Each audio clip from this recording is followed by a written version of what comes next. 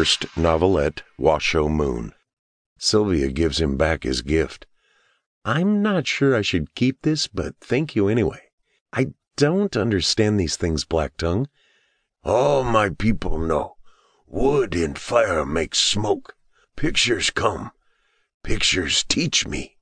They make us well. Others not so good. That crawler stuff gives me the willies. They say those people froze or starved to death and ate each other. Tell me, Sylvia, do you believe in the magic of the legend?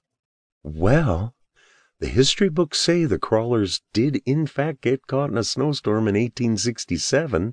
No, I mean the whole legend. Sylvia leans over the boat, her head very close to the blonde head of the body, forcing the left eyelid open with her freezing fingers. A black dot at the border of the left blue iris at the 3 o'clock position. It's just like hers. Black Tongue raises his hands, palms up over his head. Tree people, rise slowly. The new night will belong to the evil moon. The appalling sight forces Ben 2 steps back.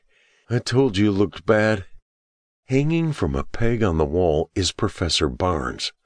Or rather, just his skin and some bones. My God, it's them.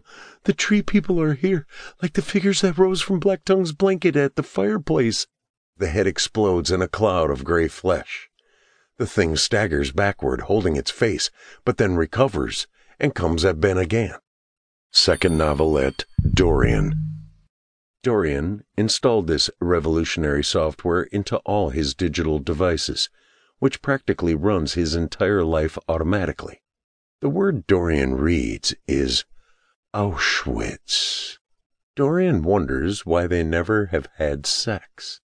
You're starting to concern me, says Jess. Dorian studies the 7th hypertext. Visit Joseph Stalin's gulags. Murder. That's what humans want. Why not you?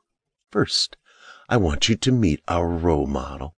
Joseph Stalin, with a wide smile, talks to him as he smokes his pipe.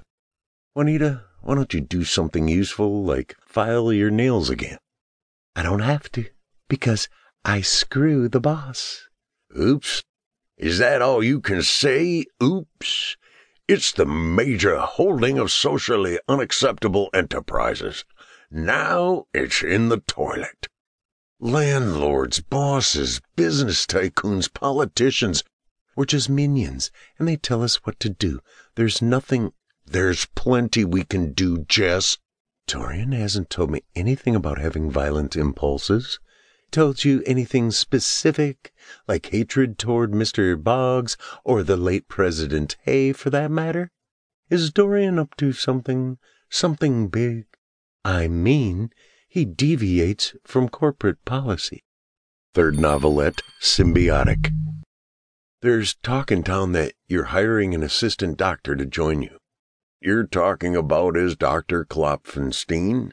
With the Spanish flu pandemic getting closer, we may need her. This is frightful disease, Ned boy, frightful.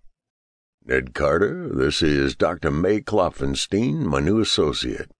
How do you do, Mr. Carter? You are a reporter, aren't you? This is fascinating, Dr. Humby. A true case of biological symbiosis. This is the basis of life on Earth. There's a massive explosion. An orange ball of fire rises from just behind the bar of black rock up ahead. Ned takes cover behind a tree trunk as he shields his head with his hands. In this very book I'm holding, it lays out plain that meteors are not always meteors. When they land, Flash tells Ned that he didn't see it. But Ned really did. The vaccine is dangerous. You're a witch. Poor Jenny's been trying to get pregnant for years. Now she's expecting. May must really be a magician. She administered to her patients about 100 vaccinations. Exactly, Ned. And do you know how many of those 97 patients have died since then? Murderer. Bitch. She done killed my baby.